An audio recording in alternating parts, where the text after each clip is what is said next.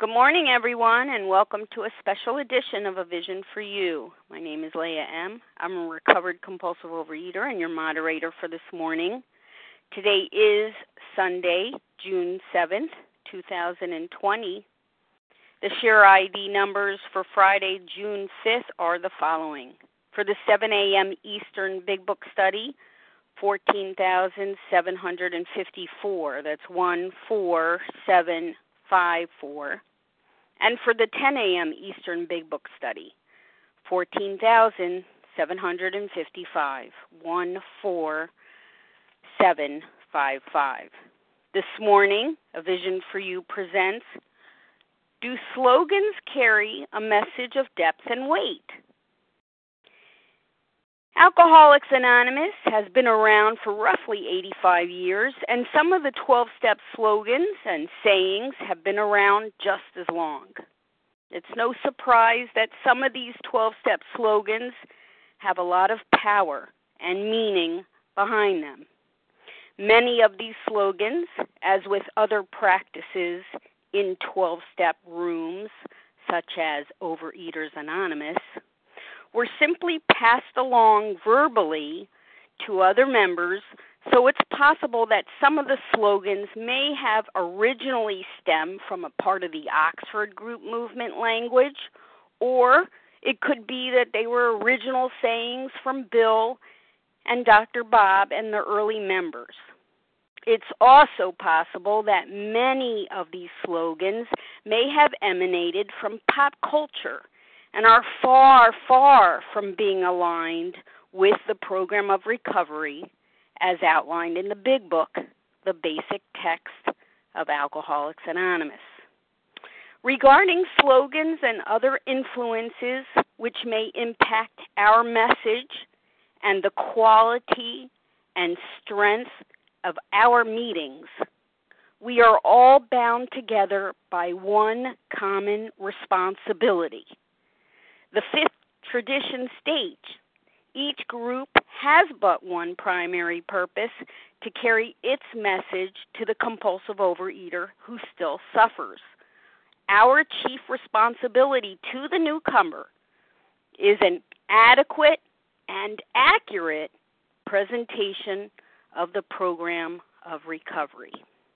Joining us today to speak about this topic regarding slogans and whether they carry a message of depth and weight are two recovered compulsive overeaters, both from the Pennsylvania area. This morning, it's a delight to welcome Jason K and Danelle M to our line, and we're going to get started with Jason K.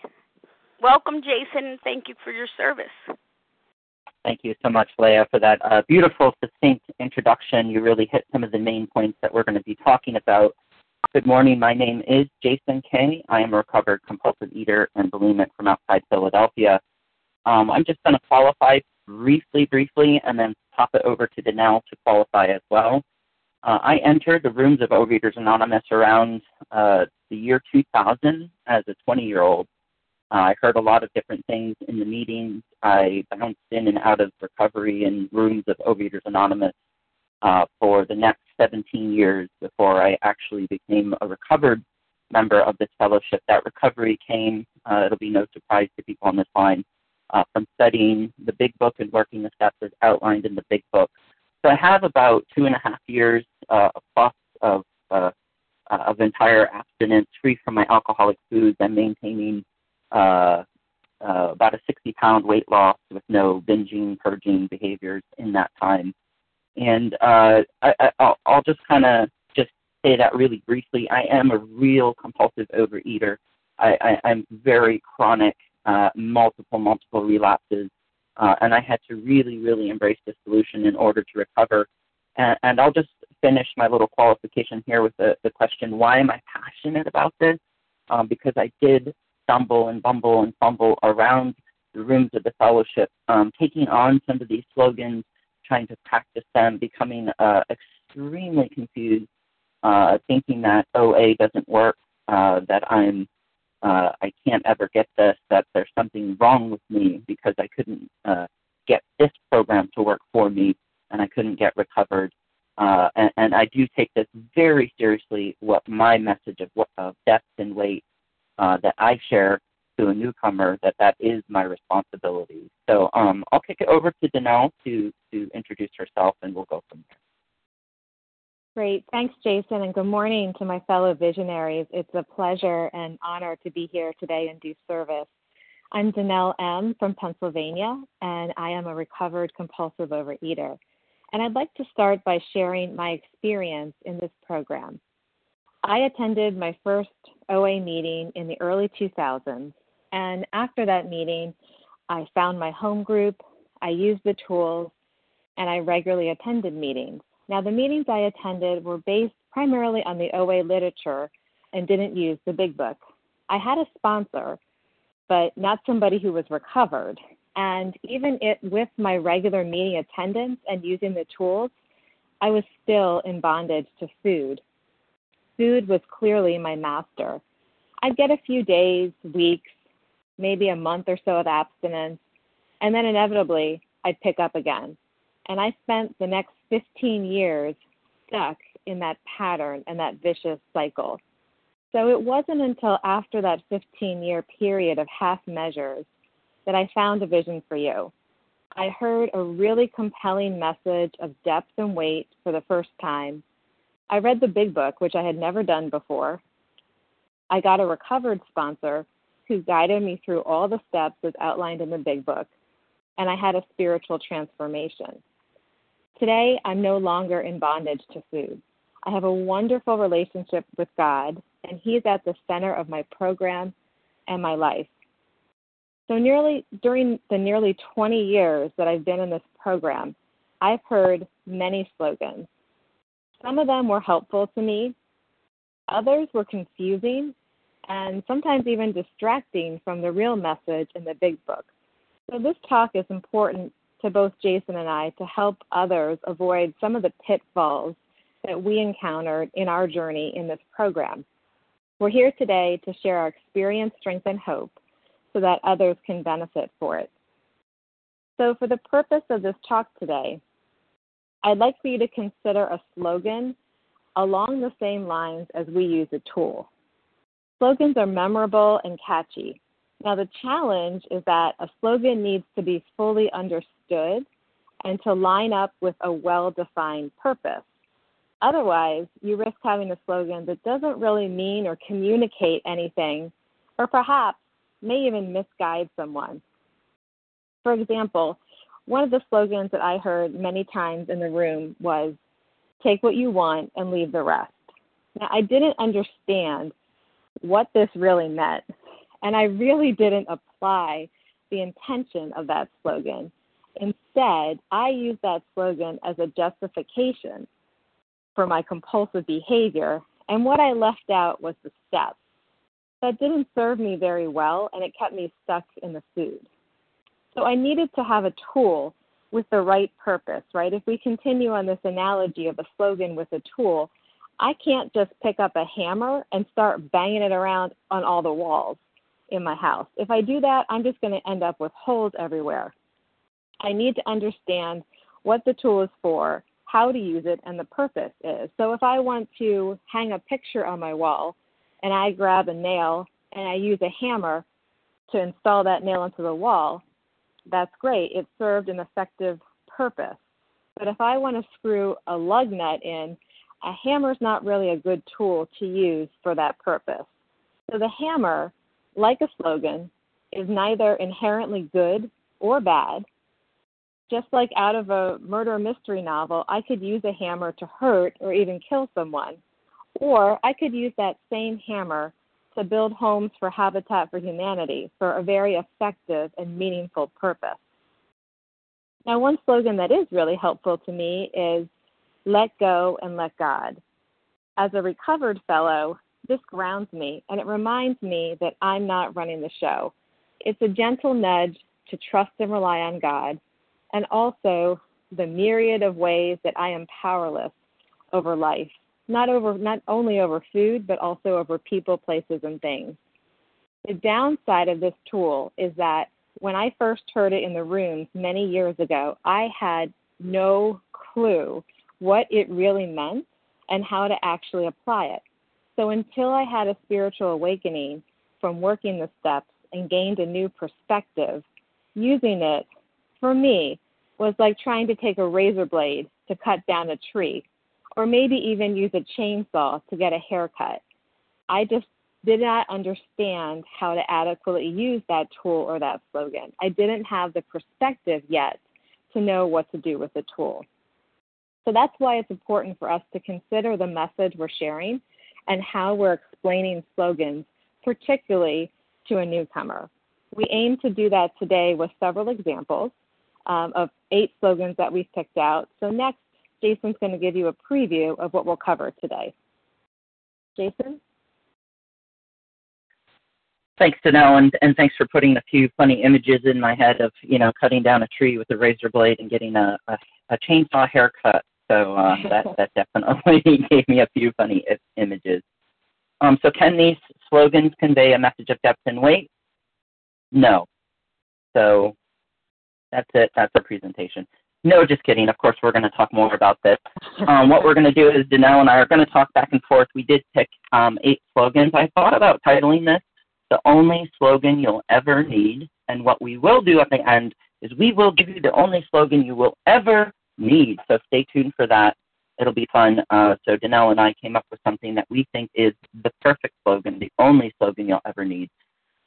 Again, this talk is framed in this chief responsibility and as an adequate and accurate representation of the program. And again, this could also be the name of this talk.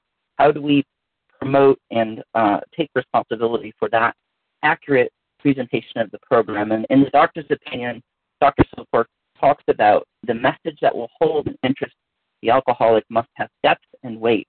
And this comes from our own experience when we can identify with other alcoholics. We're given this unique power, this unique role to be able to connect with other compulsive eaters, in our case, to share this message. And just to be clear, we're not saying that slogans are bad. We're not saying that we should shun them completely. Danelle and I talked about this, not wanting our talk to come across as negative. They are trying to catch and they're trying to summarize in a catchy way a significant truth. They may be useful as a reminder. I have a sponsee, Matt, who says, these slogans, these little sayings, they interrupt this habit loop. They shift a perspective. They shift our attention. They bring us into a different space. So Bill Wilson was also known to use a lot of different slogans in his everyday language. There are also in the big book at the end of the chapter of Family Afterwards, there are some slogans, but we are going to examine them in the light of this question: are they true? Are they in harmony with the message out of the big book? Are they useful, or are they confusing to newcomers? And for me, one of the things is a lot of these didn't really have instructions. I didn't really know how to use these. And the other question is, we're considering, do they distract from a message of depth and weight? So again, love and tolerance is our code. So if people use slogans in the room, we want to have love and tolerance, but we want to hold that hand in hand with our responsibility to send a message of depth and weight, an accurate representation of the program. So I'm going to kick it back to Danelle to start the slogan analysis. So I think we need a drum roll here to reveal our first slogan. I'm not going to do it, though. I don't have it. Slogan number 1, don't eat no matter what. So here's my experience with this slogan. There was a time in my early days in program when I found this slogan to be helpful. I vividly remember an experience grocery shopping during a time when I only had a few days of abstinence under my belt. And at the time, I urgently clung to this slogan with a death grip. I went into the store to buy some milk, which was in the back corner, and to get there, I had to pass through the bakery section. Now, the sight and the smells from that bakery terrified me. I was afraid of being triggered, so as I walked past the bakery to go get to the milk, I chanted in my head over and over, don't eat no matter what, don't eat no matter what, don't eat no matter what. And it did help me in that moment. I didn't stop and pick up anything in the bakery. It was successful. But what I'd like to point out is that what I later observed throughout my years in program is that there's been an evolution in my thinking, and I no longer feel a need to grasp to that slogan so desperately. So now I'm free to walk to the grocery store without having to repeat a mantra in my head.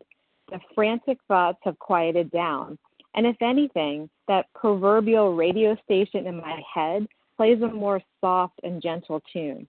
Instead, it's more quiet, and if I do hear some volume, it's more along the lines of, "Thy will, not mine, be done." It's more peaceful, it's more soothing and calming. So I invite God in every morning during my prayer and meditation time. I ask Him to direct my thinking and to place my thought life on a higher plane. So I now have a new inner peace that I never knew before, and I don't feel the need to cling to that slogan with such a death grip around it. What I realize now is that as a recovered woman, I had been misusing the slogan of "don't eat no matter what." I tried to exert it like I exerted willpower not to pick up my binge foods.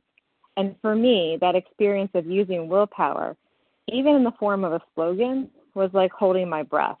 I could do it for a little while, but I wasn't able to maintain it on a permanent basis. So in the AA 12 and 12 on page 40, it tells me, our whole trouble had been the misuse of willpower. We had tried to bombard our problems with it instead of attempting to bring it into agreement with God's intention for us. So when I tried to exert a slogan through willpower, it may have worked temporarily, but it didn't have the lasting effect to remove the obsession of the mind. That's a task that, in my experience, only God can do. The Big Book tells me that I have an allergy of the body and an obsession of the mind. That means that the desire to eat is my default anytime I feel uncomfortable, I don't want to say something, I'm feeling some feelings, etc. So I think with this slogan of "don't eat no matter what," perhaps a better way to say it is, without God in the step work, you're going to eat no matter what, because that's what I truly learned from my experience in this program. Jason, what has your experience been like with "don't eat no matter what"? Yeah, thanks, Danelle. And I just want to point out, I think this has a positive intention. It's around a commitment, a determination that we can go through life, the ups and downs, the low spots, the valleys, abstinent. I heard this particular saying on a recording, and a woman said with great conviction, "don't eat no matter what." And I was just enthralled. I remember being particularly taken by this idea. I thought, this is amazing. Yes, I have to make up my mind to not eat no matter what. Now, notice this saying doesn't necessarily have instructions in it. And if you've recovered and you've studied the Big Book for a while, you'll know that we have a big problem around power. Where does the power come from to not eat no matter what? So I held on to the slogan with just a death grip, with a desperate sort of intense desire to remain abstinent, don't eat no matter what. I was, chanting it like an incantation. I had not worked the steps. I had not recovered.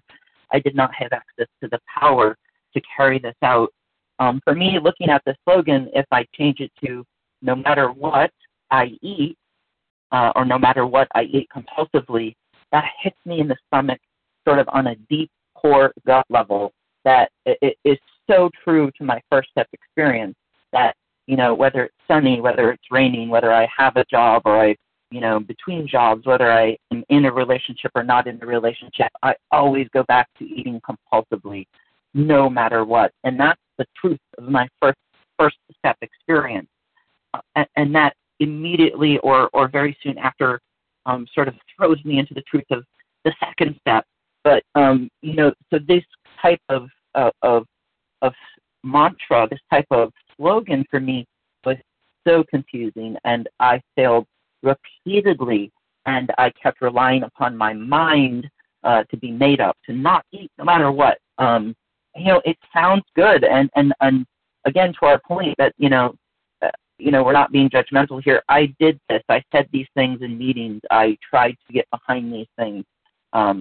So, again, it's not something that we're judging people for, but, again, we're trying to raise awareness that, these types of slogans can be very, very confusing. to the newcomer and distract us from the truth of the matter.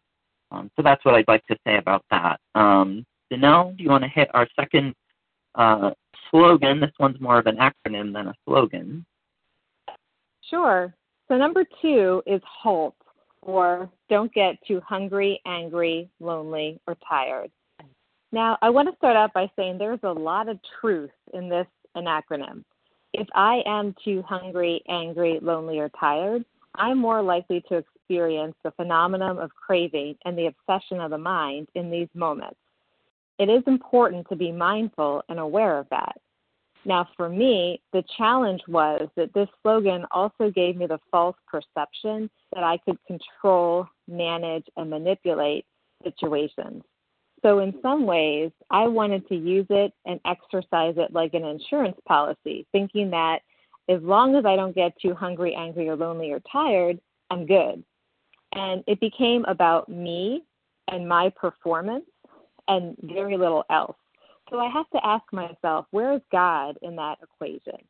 And inevitably, when life throws us unexpected curveballs and through circumstances maybe that we had no control over, and we do get too hungry, angry, lonely, or tired, then what?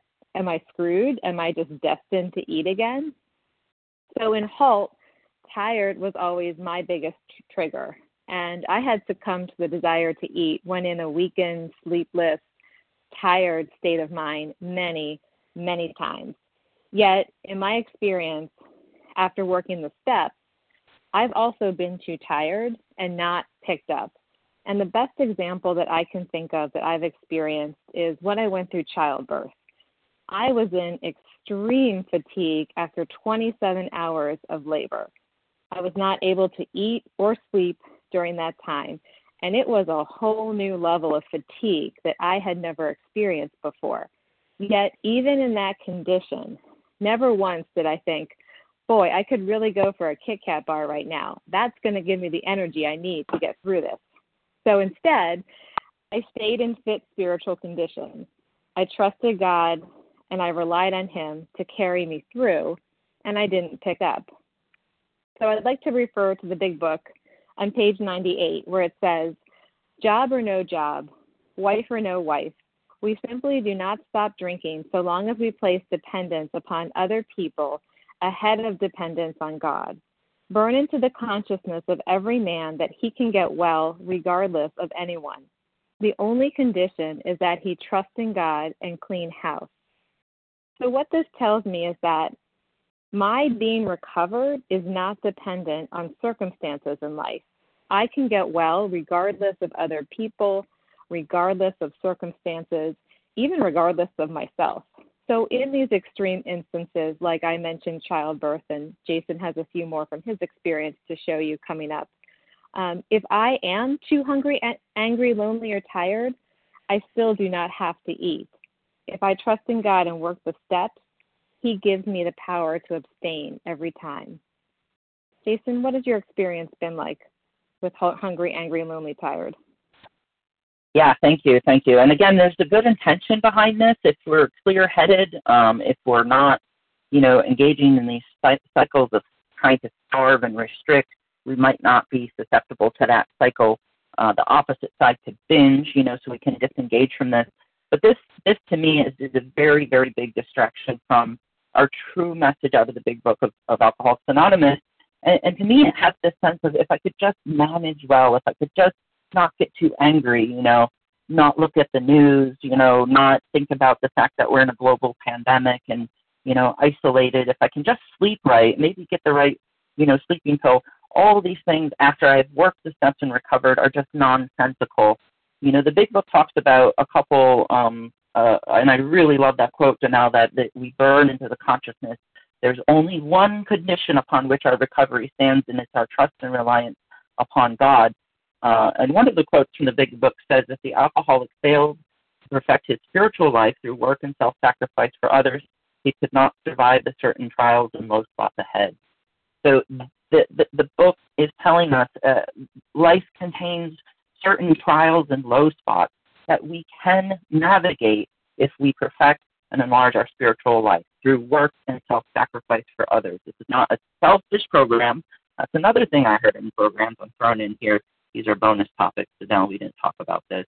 There's another quote that I really, really love looking at it as well, talking about moving away from self-reliance. It says, perhaps there's a better way than self-reliance. We think so, for we are now on a different basis, the basis of trusting and relying upon God. We trust infinite God rather than our finite self. And it says, we're in the world to play the role He assigns. Just to the extent we do so, do as we think He would have us, and humbly rely upon Him, does He enable us to match calamity with serenity. Life is full of calamity. We're in this life of impermanence. People die, people get sick, people, we lose jobs, we have these global pandemics, if you look at the political situation, all sorts of things in the world. And for me, hungry, angry, lonely, and tired doesn't make sense. When I get angry, hungry, lonely, tired, I don't have a desire to eat compulsively. And again, a good example of calamity in my life, a good example of a trial in low spot is when my dad died a couple months ago. He had cancer, but he went downhill very quickly at the end. So at noon, I'm getting a call saying, your dad is really taking a turn from the worst. You better get here. At 8 p.m., I'm on a plane to Arizona. 8 p.m. is my bedtime. I usually get up around 4 a.m. Instead, I'm on a plane. I can't sleep a minute on that plane. So I get to Arizona after a 5-hour flight, and here my dad has died. I wasn't there in the end. I'm distraught. I'm in shock. So I go see my mom, my sister, late at night, and I say, I want to see my dad. I want to say goodbye to him. And I go in a hospital room to look at this man in his, I can't recognize his face. He's in a body bag. Not once am I thinking of eating compulsively. And if we think that if we get a little angry, a little too lonely, a little tired, that we're going to be in danger of eating compulsively, we're painting this picture that we'd never survive this massive shock to our system, the death of a loved one. When cancer comes to your families, we have no chance. But the big book, again, the message is the opposite. We will match calamity with serenity. I went through this, not a single thought of eating compulsively. I was up for maybe 24 hours straight, not a single thought, just an open, heart open, relying on God, recovered state. And this is the promise. This is what we have to promise newcomers. This is the picture we paint to newcomers, the strength, the freedom, the power of recovery, the power of God. So this is, that's what I'd like to say about that. Great. Thanks, Jason. So slogan number 3, meeting makers make it. Now, meetings are important. Go to meetings. Let us affirm that. Our point and my experience here is that I use this slogan like banging a hammer all over the wall. I didn't understand the purpose of a meeting. Now, I've been to a ton of meetings in the past 20 years. It was suggested to me to do 12 meetings in 12 days, so I did that. I also did 90 meetings in 90 days, and that didn't bring about recovery for me. The only thing that I made was meetings. I didn't get recovered. So in my experience, I became dependent on this perceived meeting-based sobriety or abstinence rather than a reliance on God and doing work. For me, this approach was performance-based. I had a lot of meetings under my belt, but I still had a mind full of old ideas and old beliefs. I have the mind of an alcoholic, and I was still active in the disease while attending meetings. So while with this plethora of meetings, it became so monotonous for me that I phoned it in. I showed up, I had spectacular attendance, but I didn't understand the purpose of a meeting. And when I shared, I vented about things going on in my life, about things irregardless of program, instead of sharing my experience with the steps or my experience with the program of recovery. Jason, how about you? What has your experience been with meeting makers make it? Yeah, this one for me was something I heard and I took very seriously. I would, in the beginning, this is a progressive disease. In the beginning of my recovery, I could go to a meeting, I could share about my day, I'd feel a little bit better, and my eating would improve a little bit. Towards the end, I was just dying inside from this very, very serious, progressive, fatal malady that is compulsive eating.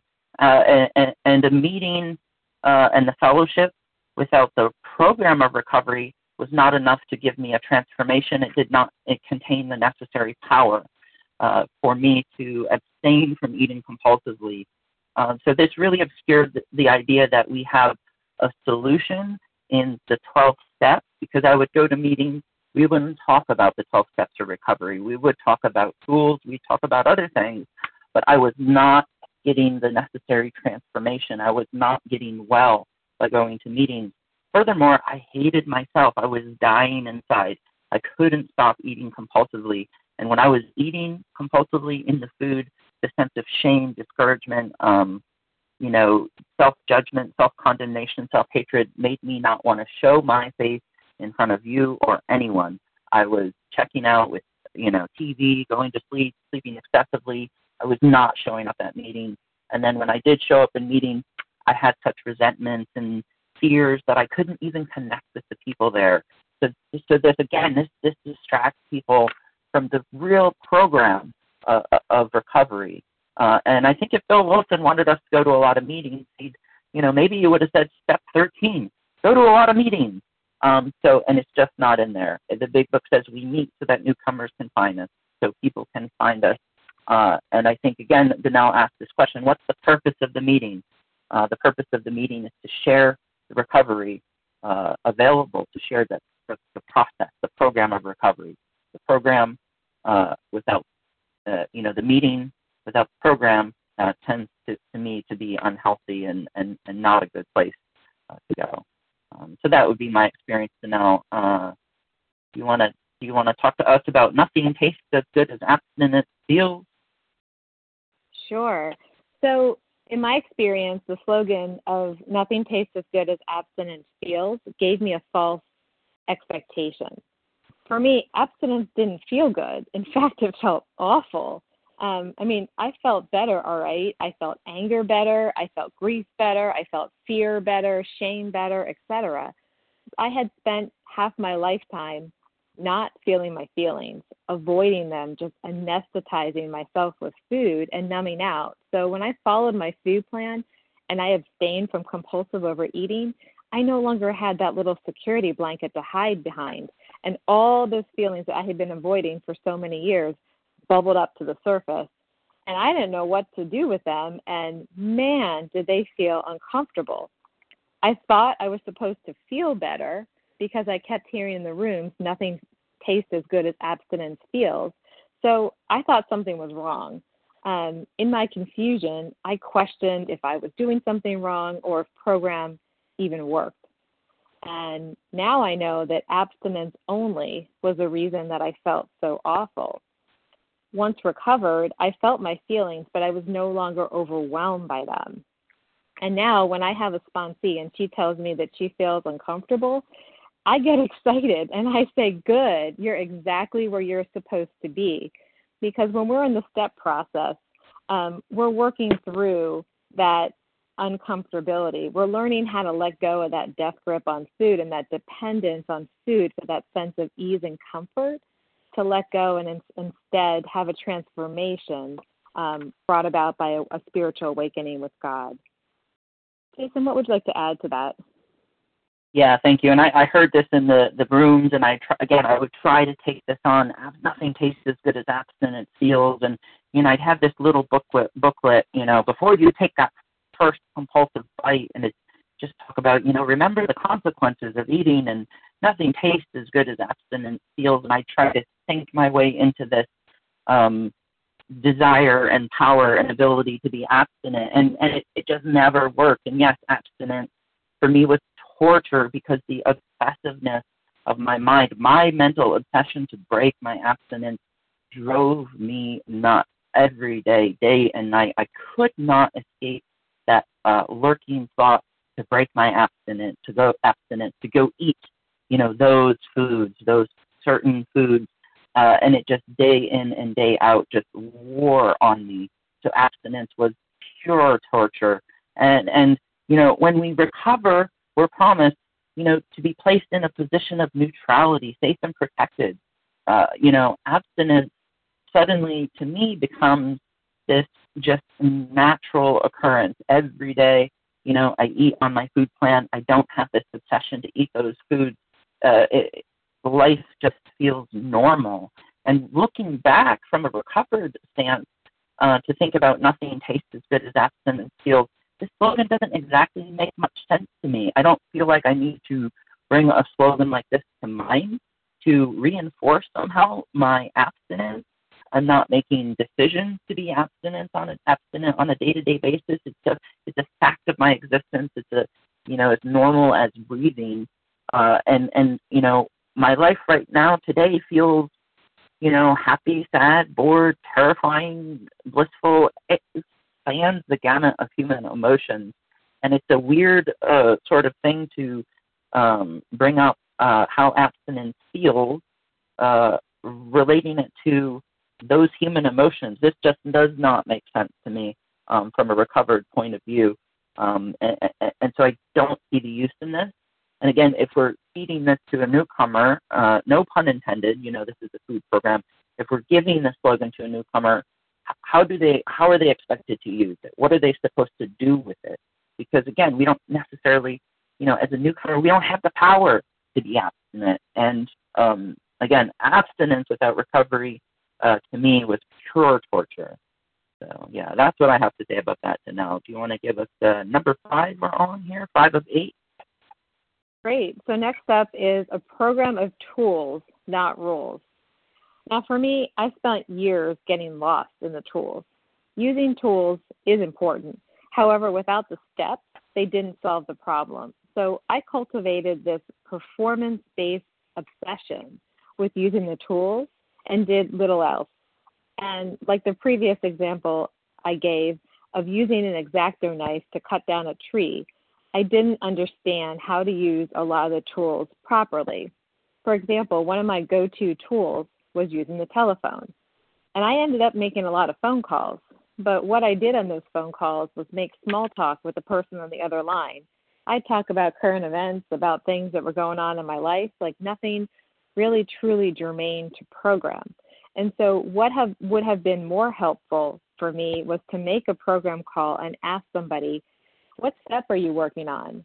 And then hear their experience with that step. Or maybe say, I'm on step 8 right now. What has your experience been with that? Keep it fundamental, tied back to the program versus just airing my grievances in life. How about you, Jason? What has your experience been with that? Yeah, I had a sponsor who told me use every tool every day. So that meant, trying to hit a meeting, trying to, call this sponsor who we were not working the steps, trying to practice the tool of anonymity. How the heck do I practice that on a daily basis? Writing, I'm sitting here journaling, trying to understand, obsessively understand my feelings. I'm reading literature to get inspired, because if I get inspired, then maybe I'm not going to eat compulsively. But the big book, the piece of literature that you read, and it's like a cookbook. It has steps. Follow the steps, you get a product. You wouldn't read a cookbook to try to get inspired and hope a meal came, but I would read, literature, because it was a tool like the big book, and say, oh, that's interesting. But I wouldn't follow the instructions. So for me, the tools and just talk, obsessive talk, or constant talk about tools blocked me off from the focus of our program to work the steps as outlined in the big book. And to me, it was a distraction, and it gave me this sense of, and I did the same thing as you did. I obsessively, I had to make a certain number of calls. I had to set a timer and write, and what did that writing do for me? I don't know. I didn't keep me abstinent, for sure. And again, the tools today are used in service of this 12 steps of recovery. I can pick up a phone and call a newcomer. I can write inventory on a piece of paper. I can go to a meeting and share a message of depth and weight. So it's about keeping these tools in context and in service of working the steps. and really keeping, my hope would be to keep that message strong.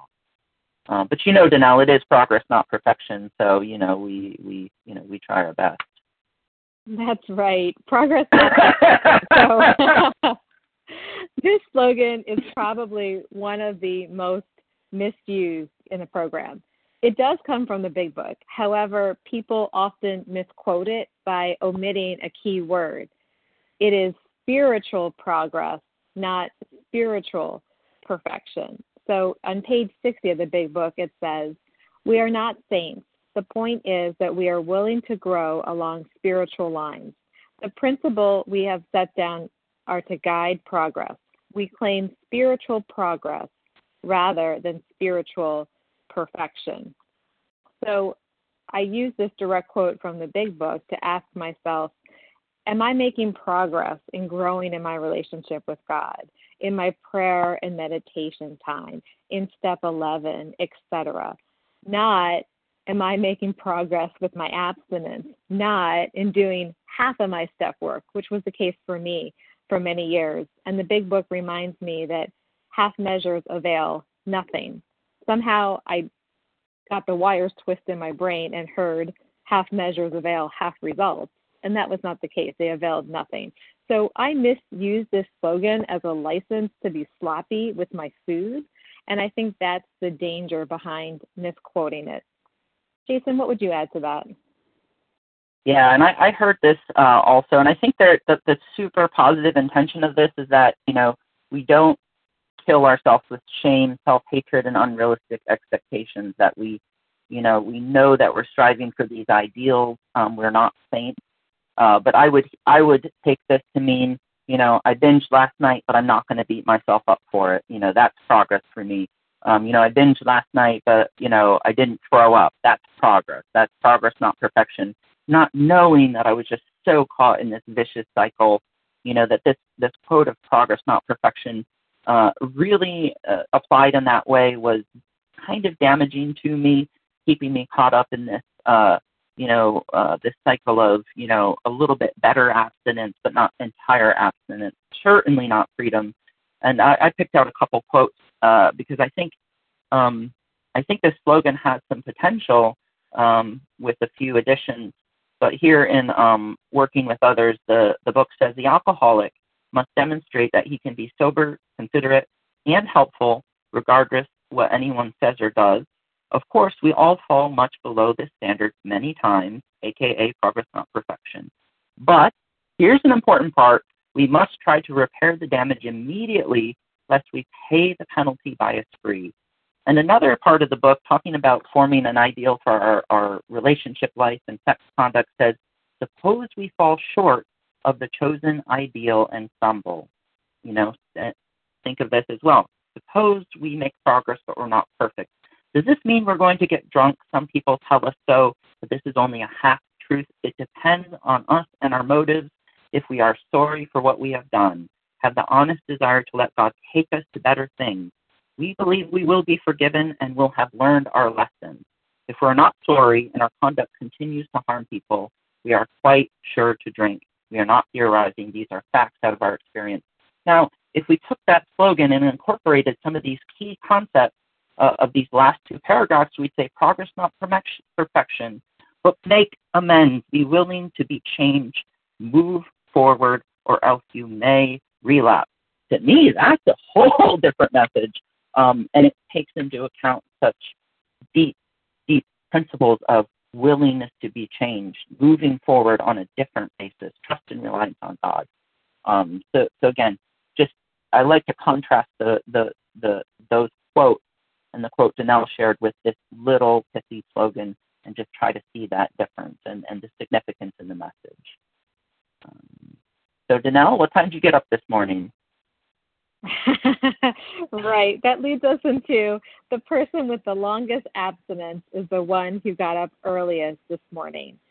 So for me, I have misunderstood what this slogan was intended to mean. It was misleading, and I felt this sense of fear, as if every day is one of a frantic effort, like running from a saber-toothed tiger, having to claw my way to the top to abstain, versus when I had a spiritual awakening as a result of working the steps, abstinence in recovery feels more peaceful and not so strenuous. So I still need to do the work and stay in 10, 11, and 12 every day. But the Big Book tells me that I relax and take it easy. I trust in God. And now when I hear this slogan, instead I have a different imagery in my head, and I think more about the fact that I'm not better than or worse than anybody, and there's no hierarchy in the program. So it took on a different meaning for me once I had the perspective of being recovered. Jason, what has your experience been there? Yeah, I'm an early riser, so I like this one. I think we're just going to stick with it. No, I'm just kidding, of course. And I think for me, this one as well paints this picture of any day is a day that I may eat compulsively. Yet the Big Book talks in a number of different spots about permanent sobriety, and nothing so much will ensure immunity from drinking. And the Big Book paints a picture of freedom, of this ability to go anywhere, to go to even the most sordid spots on earth if we have the right motives and if we are spiritually fit. And for me, to look at somebody who's been abstinent for 20 years, 25 years, they've attempted to sponsor, and they've sponsored, hundreds and hundreds of people. They're devoted to service. That's different than me waking up early in the morning because I had this intense heartburn because I binged the previous night, but I'm abstinent that day. When I'm abstinent that day one, waking up at 3 in the morning with that intense heartburn hungover from a huge binge, I may be able to make it through that day. But if I'm not working the steps, I'm on some extremely shaky ground. And to me, the Big Book doesn't support this idea. And again, I think the true intention is humility. Like, we're all on the same page, but I think it's also not really in harmony with the message out of the Big Book. So Danelle, what do you have for keeping it green? And this is our last slogan, and we're getting close to revealing the only slogan you ever need. The tension builds. So keeping it green. When I heard this slogan in a meeting, it was along the lines of making a list of the consequences of my eating, the devastation, the destruction, the weight gain, the feeling lethargic, the bloated belly, the discouragement, the sense of hopelessness, etc. So I did that. I made those lists. I posted them on my refrigerator. I wrote sticky notes. And the problem for me with that approach was that I still had the mind of an alcoholic. And there's this mental blank spot and this strange mental twist. So when I experienced the phenomenon of craving and it struck, I was without defense. I'm powerless. Like, I even taped that list to my refrigerator, and when I was experiencing the phenomenon of craving, that didn't stop me from putting my hand on the handle of that refrigerator, pulling the door open, and going to town with my binge foods. There was always another reason that I could convince myself to pick up, and I always told myself in delusion, I'll start again on Monday. I'll get back on my diet and my food plan next week. And now, in recovery, when I hear keeping it green, I don't think about the consequences of eating so much as I think about how can I carry the message and keep that fresh, by doing experience, by sharing my experience, strength, and hope, and sponsoring. It just takes on a different perspective. Jason, what about you? Yeah, thanks. I had so many lists I'd make of the consequences.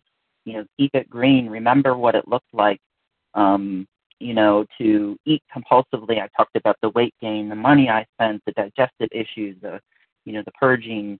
I got in a car accident once because I was eating a piping hot piece of pizza and slammed into a car in front of me. But the Big Book says on page 24, there is a solution. The almost certain consequences that follow, taking even a glass of beer, or in our case, one bite of our compulsive food, does not crowd into the mind to deter us. If these thoughts occur, they are hazy and readily supplanted with the old threadbare idea that this time we shall handle ourselves like other people. There's the complete failure of the kind of defense that keeps one from putting his hands on a hot stove. So I took this to mean, think of the consequences. Keep it green. Remember that. This will give you motivation. to keep you abstinent. And in fact, again, without working the 12 steps, this type of thinking was not sufficient. It didn't have the strength. So this type of thinking of, keep it green, remember, so today, what do I remember? I sometimes reflect on my first step experience. I work with newcomers and I identify with them because they're struggling with these issues of compulsive eating. I tell my story to newcomers and I talk about, what it was like. But I talk about not so much the consequences in terms of keeping it green. I talk about the nature of this disease and the nature of what we're struggling with and suffering from. I look back at some of those lists and, again, it was a version of trying with self-will to get myself to not take that first bite. And I did not have the power to do that. So that's what we have for the slogans. I'm excited to get to questions. We're going to give you, this is just Danelle's and our best attempt at the only slogan you'll ever need. And again, we do need the drum roll for this. So the slogan we came up with is, work the steps as outlined in the big book with someone who has done the same in order to have a revolutionary spiritual experience so that you may gain access to the power to overcome the progressive fatal disease of compulsive eating, then spend the rest of your life growing in understanding and effectiveness while passing the experience on to others. So it's not so pithy. We probably we don't think it's going to be taken up and repeated in meeting after meeting, and it's kind of a joke. We're doing this tongue in cheek. We want to say, these slogans have that it's difficult to convey this deep message of depth and weight in these slogans. So that's what we have. This is our. Danelle, did you have any final thoughts before we open it for questions? I was just going to piggyback off of that and say we are not a glum lot. I hope you can appreciate the humor. Yes. Yeah. So that's what we have. We hope it's helpful, and I think Leia's going to open it up for questions now. Indeed. Thank you so much, Jason and Danelle. Thank you for this outstanding presentation and for clarifying some of the more commonly misunderstood slogans that we hear in and outside the rooms. Thank you for your compelling presentation. Very helpful. I was trying to guess your final slogan there, and my guess was it works. It really does, which is essentially what you said, right? Nice. Yeah. Yes, it does. All right. Perfect. So Jason and Danelle's contact information will be given at the conclusion of this recording, so stay tuned for that. We will now transition to a question and answer segment. I'll need your... Pardon me? I have a question. Okay, one moment. Thank you for your eagerness. I will say at this point, share ID for this presentation, 14,767. That's 14767. And yes, we will transition to a question and answer segment. Star 1 to unmute. I need your first name, including the first letter of your last name, and the gentleman that spoke up. Your name, please. Marcy S. Compulso over here from New Jersey. Okay, my apologies. Marcy S. Okay. Pete Who else? Pete B. Pete B. I missed someone in there. NWH. Okay. Franny K. Franny K. Ken W. Who else?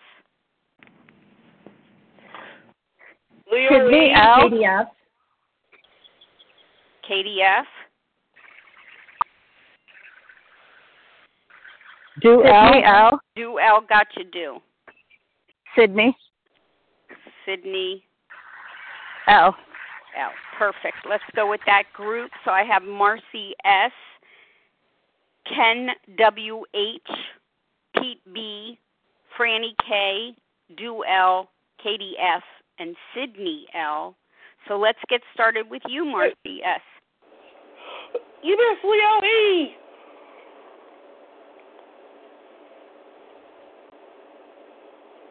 Marcy S., please. Hi, this is Marcy S. Compulso over here, grateful from New Jersey, one day at a time to be absent. I have a question. Was this a special focus meeting?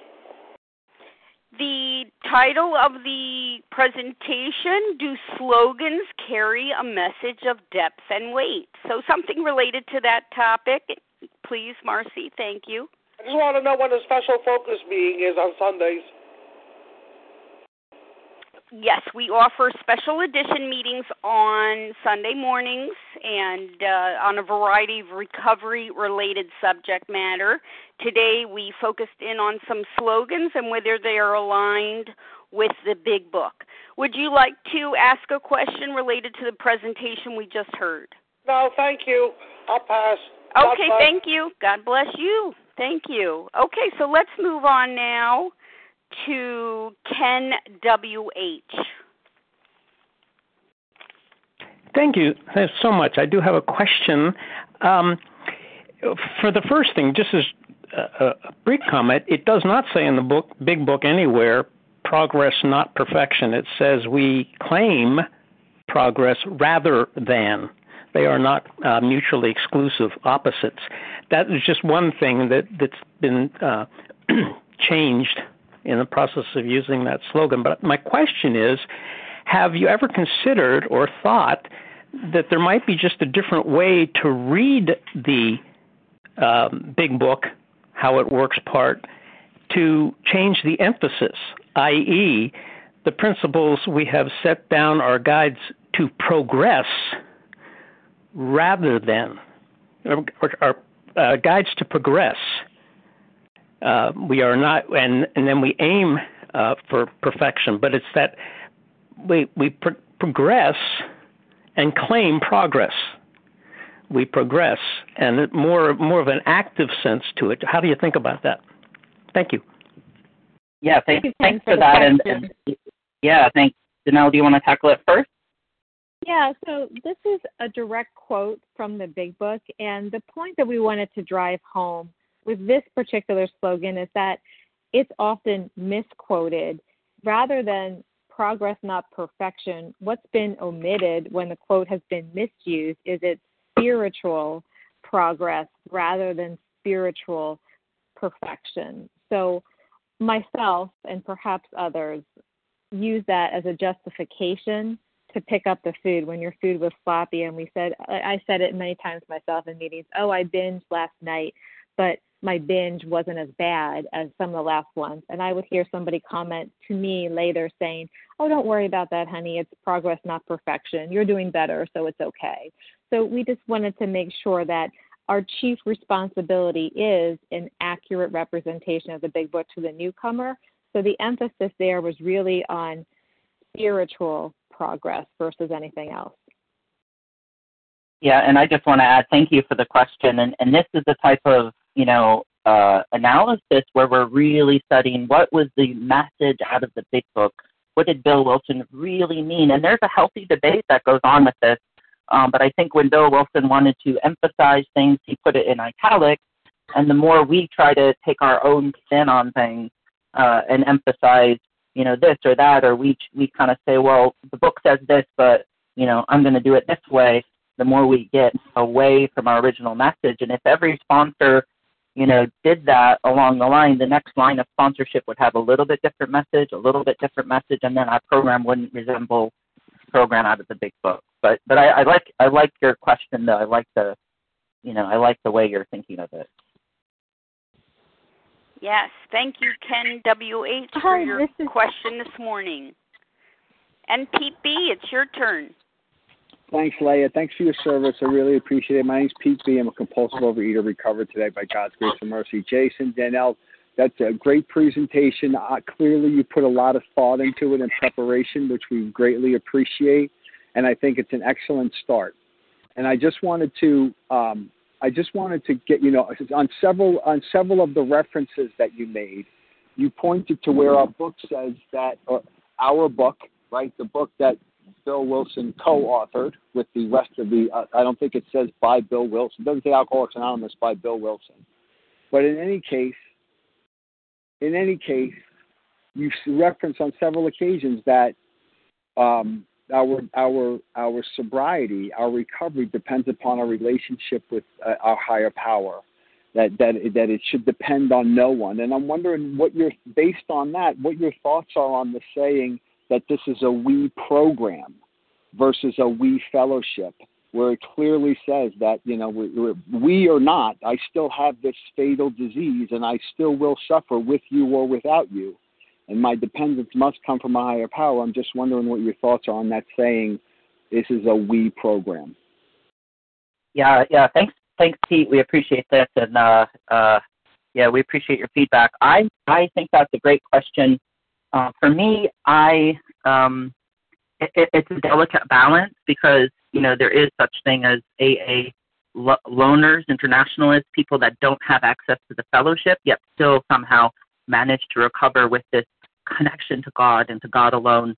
I need people when I most need God. I'm often disconnected from God. I can't get in touch with God. I'm resentful. I'm selfish. I'm fearful. That connection's not open. So I can call, hey, Pete, can you help me? But we kind of lock arms and point towards God. I can't depend on you, Pete, or Danelle, because, Danelle, she's real selfish sometimes, and she, raises her kids and has a husband and goes to work. So she's not available to help me. So it really depends first and foremost on that relationship to God. But if you look through history at religious movements,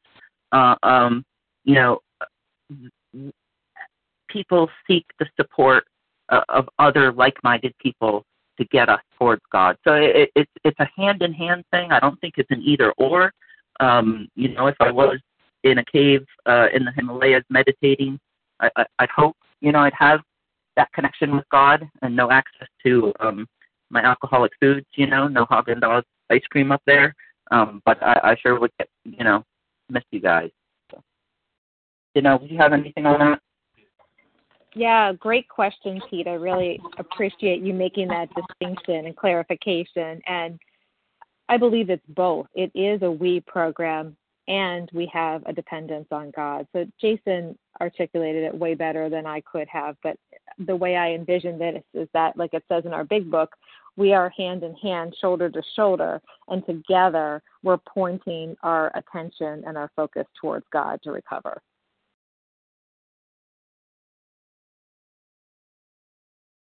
Thank you, Pete B., for your question. Franny K., it's your turn.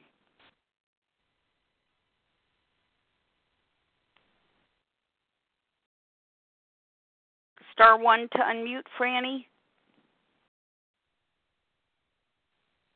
Yes, good morning. I apologize. Thank you for your service, Jason and Danelle. Thank you so much. What would you say to me, who is today at, God willing, day 21, if I make it through today, of crossing the threshold? I'm on the pink cloud, but this time it feels different. Many of you may know my name as having gone through such loving sponsors in this program on this line. And I finally, May 17th, in a 12-step workshop in my area, found someone who I don't know, it was just time for me. So that is my question to you. After falling hundreds and hundreds of times, thinking I could do it another way, I have finally given up. So I have a healthy fear. Because I've fallen so many times. And I'm going to pass and let you two fellows share your experience. Thank you. Now, do you have anything for that? Yeah, thank you for the question, Franny. I'm not sure that I thoroughly understood it. I'll do my best, and if I'm off the mark of what you're looking for, please jump in and let me know. I heard you mentioned having a healthy fear, kind of this pink cloud experience on day 21. And so I'm not sure if your question is that the fact that you're experiencing this healthy fear normal, if you will, or to be experienced, if you will. What I can share is to relate it to my own experience is that I did have a healthy fear, and I still do in some regards. But what that healthy fear looked like has been different for me as I went through my journey and evolved, into a recovered state of mind and being. So initially in my early days, especially even when I had a couple of days of abstinence under my belt, it felt like this intense death grip kind of experience of a fear. And with time and with more experience in the steps and working deeper and deeper into recovery, that intensity of the fear the volume has kind of dialed down for me. I still have a healthy fear, right? I need to respect the fact that I have the mind of an alcoholic. I have the obsession of the mind and the allergy of the body. So if I rest on my laurels, I'm going right back into the food, right? I can't just completely check out and not do the work. But that fear doesn't feel so all-consuming anymore. It's kind of in its place with just a healthy regard to reminded that, yes, I am powerless over food. And without the steps and without the power from God, I'm going to go right back. Jason, anything to add to that? Yeah, nothing on that, but I resonate with where you're at, Franny, so feel free to call me if you want to check in more. Thank you, Franny, for your question. Duell, your turn.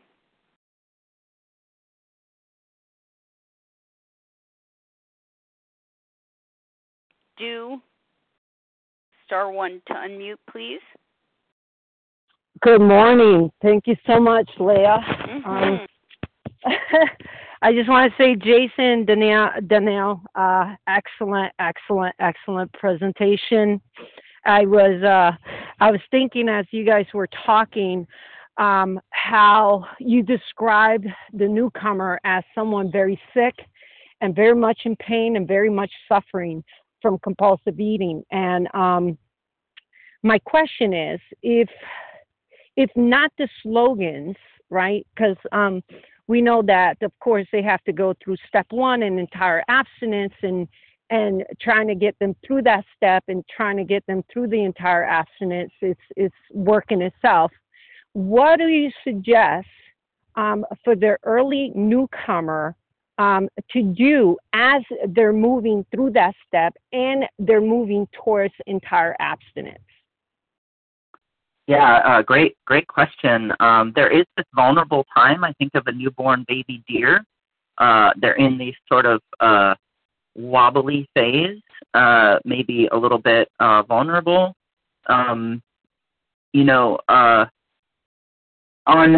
the Big Book says, it's a really interesting quote. It's kind of hidden I think it's in the family afterwards. It says that even though your man may exhibit a certain amount of neglect to the family, it's best to let him go as far as he'd like in helping other alcoholics. It says in the first days of his convalescence, this will do more to ensure sobriety than anything else. I think we have to remember it's a program of service and getting out of ourselves. So if we have newcomers, a person who's just getting abstinent, and we've really, identified with them, we've made a connection, and they're abstinent and they're working the steps, it's best to get them helping other people, calling other people, making connections.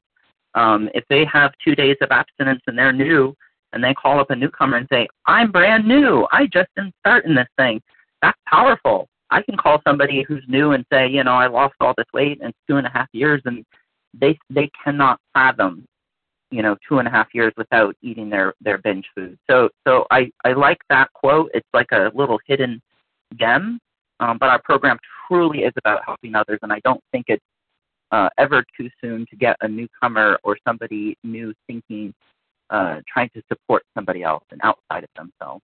Danelle, did you have anything? Yeah, thanks, Jason. I completely concur with all of that.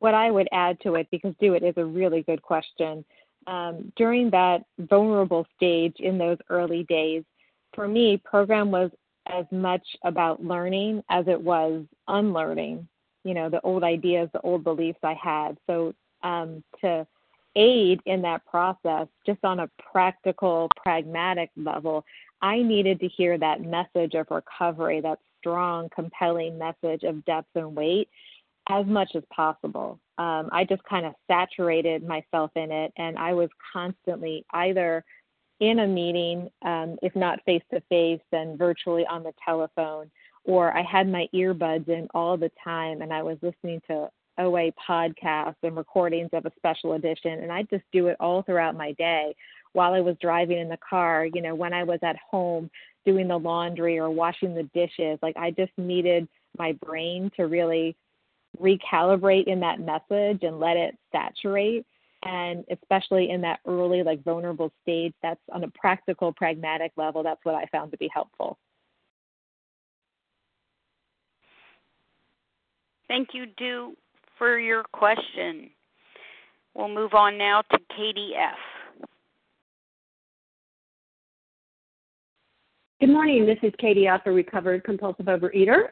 Thank you so much for your presentation. You all did a really awesome job.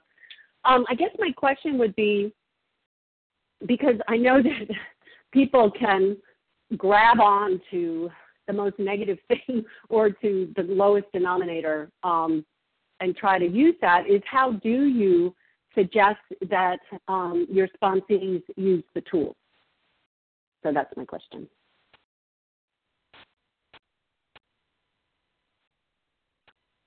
So I can just jump in. I don't talk about the tools very much. I tell them, to listen to a podcast, to call me at this specific time. I talk about, their plan of eating and their definition of abstinence. I'll tell them to, send me in an email their definition of abstinence and their food plan.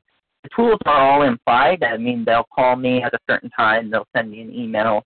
If they're not technically savvy, we'll discuss things over the phone. We'll figure out, if I say, if they're local and I say we're going to meet at this meeting and we're going to talk about the steps afterwards, I don't have to tell them their tool to get to the meeting is a vehicle, and I don't have to give them any instructions. If I, tell them to write a fourth step, I don't have to, tell them about paper and pen.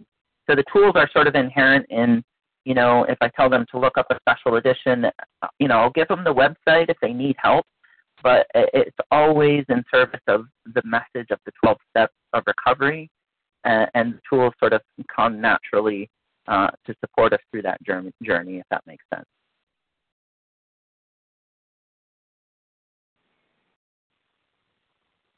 Thank you, Katie F.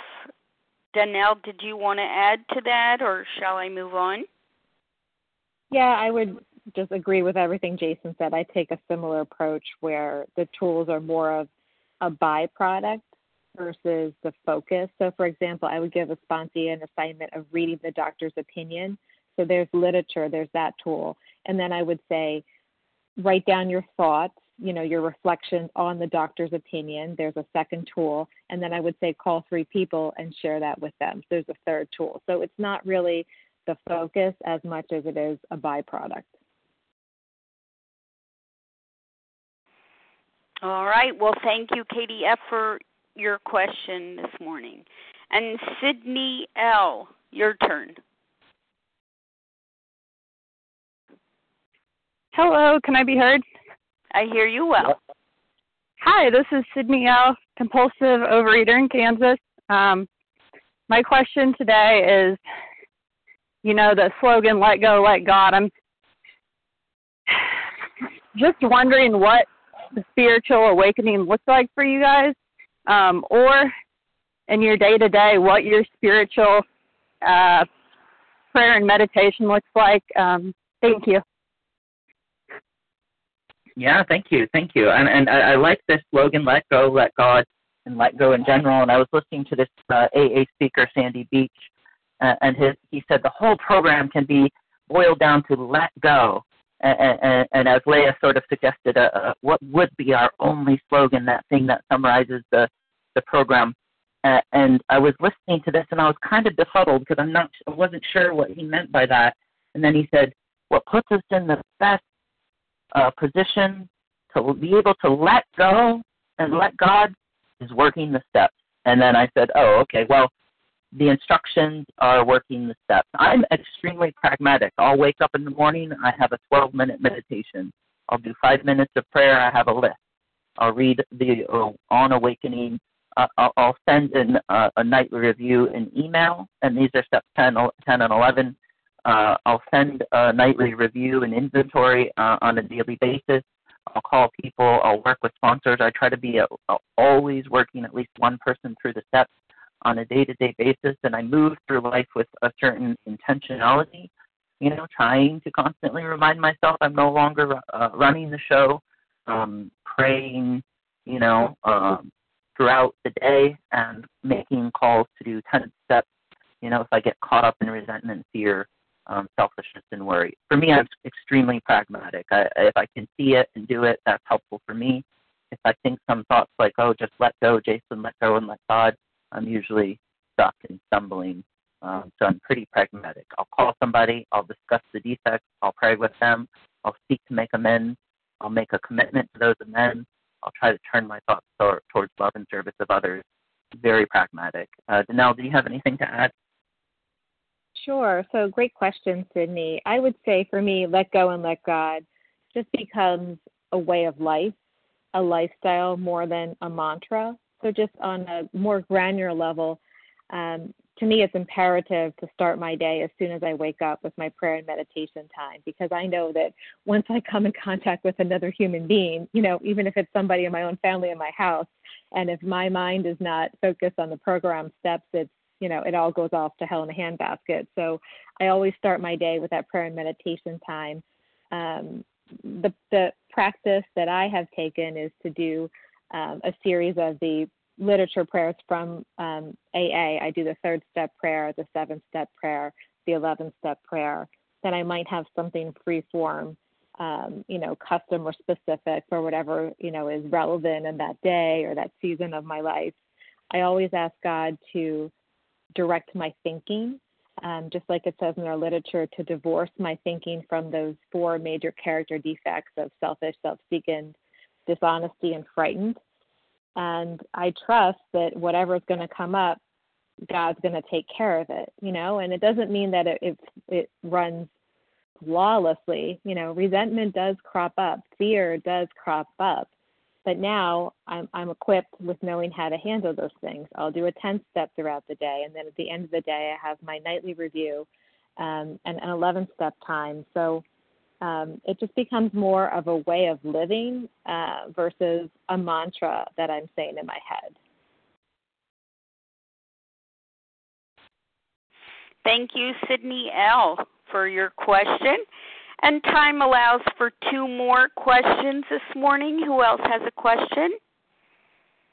This is Sarah Hi. C. Hi. Sarah C. And the next. Hi. Can you hear me? I didn't catch your name. Teresa M. And Teresa M. Okay, perfect. Let's start with Sarah C., please. Leah, can you hear me? This is Sarah. Sarah C. Sorry, I thought I was muted and then I wasn't. So thank you so much for this presentation. I do want to point out one thing for me as a person who is anorexic and also an overeater, that the expression, no matter what, don't eat, is music to this little anorexic's ears, and how dangerous that expression really is for some of us in program. And my question to both of you is, I'm part of a face-to-face fellowship where recently there was a workshop on sponsorship, and there was agreement, I wasn't there, but I was told this, that there was agreement that if you're a sponsor and you're in the food, it's fine to keep sponsoring because there are so few sponsors. And I hear it all the time in my face-to-face meetings that, I was in the food for 4 days last week, and when I say, well, what step are you on? They tell me they're on step 9 and they're still sponsoring. And when I say, don't you kind of feel like this is the blind leading the blind, and maybe the reason that there aren't any sponsors is because nobody's really recovered, I am met with daggers and that I'm just too compulsive about my compulsive eating. And I just find it harder and harder to be a part of the face-to-face community, at least in my area, because there is such massive denial and an unwillingness. I talked to somebody this past week who was in the food, and her, there's just always a reason, divorce, and my response is it's life on life's terms. So I don't want to go on except to ask you how you deal if you see this in face-to-face meetings, and how you keep an enthusiasm to carry a message when your message may be in a minority and in some cases not wanting to be heard. Thanks. Yeah, thank you for the question. And I'll just try to say that, if you're carrying this message, it's important to talk about, your own experience. It's important to talk about what's in the big book, and to not come at people from a place of better than or moralistic judgment. But if you're sharing this particular message, you may take flack for it because you're going against some of the conventions and some of the norms. I know for me, when I'm in the food, I'm not connected to God, and I haven't had a spiritual awakening if I'm binging and purging. So I'm not fit to carry a message. That to me makes perfect sense. I'd be willing to share that in a meeting. Maybe there's somebody who needs to hear that message in that meeting, and maybe you are that voice of strength. Danelle, do you have anything to add? Yeah, I completely agree with that, Jason. And I would just say that, Sarah, I appreciate the question, and I can also identify in with your experience. For me, when I've been in situations like that, I've had to really get contemplative in my prayer and meditation time, and even do some 10 steps around it, because I realize that even though I'm well-meaning and intentioned of carrying the message, if I have an expectation on how that message is going to be received, then, there's something going on there with me, right? So our job is to carry the message, which is just giving the input, right? Sharing your experience, strength, and hope, and not the output of how people are going to receive it. Like that part of how they're going to receive it is none of my business. So I've just realized when I've had those frustrations, which could, easily build up into resentments, I usually do a 10-step and look at it and say, did I do my part, which was carrying the message of experience, strength, and hope? And then, whether people are receptive to that or not, unfortunately, is none of my business. I did the footwork. Thank you very much, Sarah C., for the question. And our final question for the morning comes from Teresa M. Hi, everybody. I'm Teresa. I am definitely an overeater and compulsive eater. I'm very new. I've probably been to maybe 10 meetings so far. But the question, I just want to thank you both. This was great. A great insight.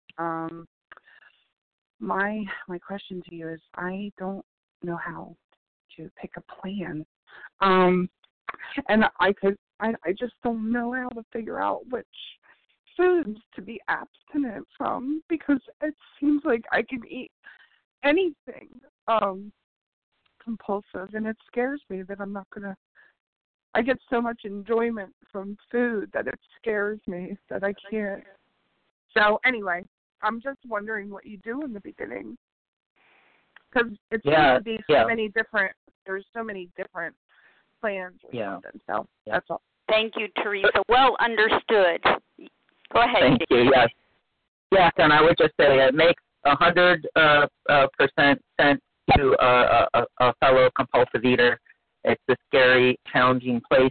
I think there takes, for me, there's a certain individual sort of assessment of what each person's eating behaviors and binge foods are, and then a mutual sort of agreement on what abstinence means for you. So we would do that maybe one-to-one, so feel free to follow up with me after for a more in-depth answer. But you have to, for me, I looked at my food history and what I did when I was eating compulsively, the foods I went to, and those substances and those behaviors that stimulated a phenomenon of craving. that I couldn't stop and that I would therefore binge and lose control, and I had to cut those things out 100%. That being said, it is a little bit more nuanced when you really get down to specifics. But Danelle, sorry I went first just about every question. Do you have anything to add?